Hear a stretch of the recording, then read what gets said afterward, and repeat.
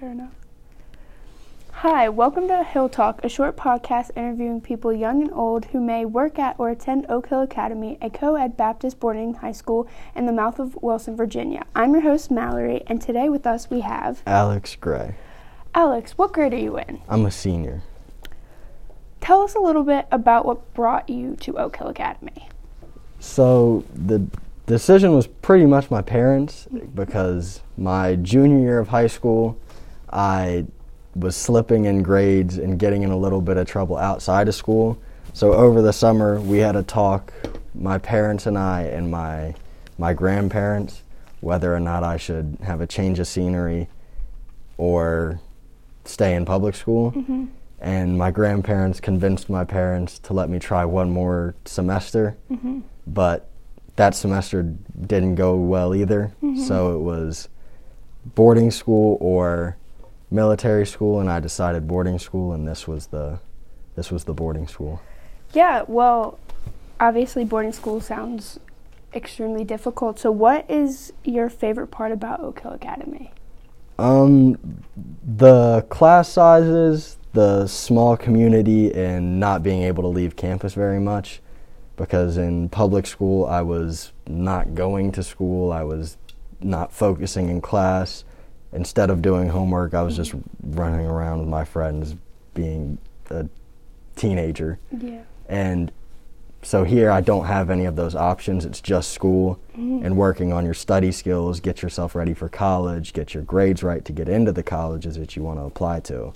So that's probably my favorite part, and the part that's helped me the most. Yeah, definitely. I think that also helped me a little bit, because you get really lost in big classrooms, so I completely understand that. So the primary purpose of this podcast is simply to get to know the people of this school. With that in mind, we have 7 questions we would like to ask you today, Alex. So let's start off with number 1. What is one thing about yourself you would like everyone to know? That this is my second senior year, and that coming to Oak Hill has not only let me improve my grade point average and get into better schools, but also that it's really helped me improve like my study skills, being able to not just think about the questions that I'm answering in class, but think about like why I'm answering them, what it'll help me with once I get to the next level of education and once I leave college. Yeah, nice. I completely understand that. Okay, question number 2. If you were the creator of the universe, what is one thing you would change about the physical limits of human beings? Oh, my goodness.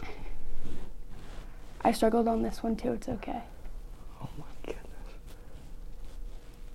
goodness. I probably think that it would be something along the lines of like athletics, because I really enjoy sports. Mm-hmm. So I think that if humans were able to run faster, jump higher, stuff like that, I think that would make athletics more exciting, and that's my passion pretty much, athletics. I would definitely make things a lot more interesting. Okay, number 3. Tell us about the best place you ever ate a sandwich. Oh, the best sandwich I've ever had. It might, that's hard. That's really hard. It might be on my family vacations. Every summer for like 11 years, I think, my family and I would go to Idaho to see my step-grandmother's family. They all lived out in the mountains in Idaho, and there was this really good like barbecue place, and it had the best like brisket sandwiches. They were so good. That is not a place I would expect a family vacation, Idaho, but I mean, hey, sounds fun. Okay, 4. How do you get away from someone who is a compulsive talker? Well, I hate to say it, but my mom is kind of a compulsive talker. So you have first-hand experience.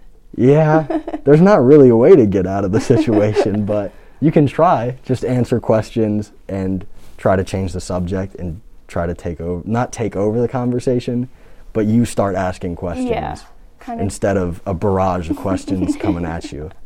Yeah, I mean, See, I chickened out and I said I just walked away or made a dumb excuse. So that's better than what I said. So, okay, 5. Tell us your fondest pet memory. My fondest pet memory. Oh, I've had so many. My favorite pets are dogs. Okay. I'm a dog person. Okay. So, when I was really little, I lived in this town called Front Royal, Virginia, and I lived up on a mountain, kind of in a little cabin with my mom and my dad. Nice. And it was always snowing, like from October until like April. It snowed all the time. And just running around in the yard with my dogs and my dad. And then he'd put a sled and attach it to my dogs, and they would drag me around the yard. And seeing pictures of that and remembering like little tiny pieces of it, that's probably my fondest pet memory. That sounds a lot of fun. Yeah. Okay, so 6. If you had to choose, which do you prefer, an apple or an orange? Oh, definitely apples. I eat at breakfast every morning. They put out a bunch of apples in the cafeteria, and I probably eat about 3 apples a day. Yeah, I know. I sit next to you in most classes, and you always have an apple. So yes, I can vouch for his answer on that one. I have about 3 apples in my backpack at all times. Yes. I ate all of them today, but I did have a couple in there today. Okay, last question. What is your superpower? Oh, my superpower? Oh, that's hard. I don't know if I really have. I can try to think of one, but I don't know if I really have one. Unfortunately, it's probably being able to talk my way out of situations.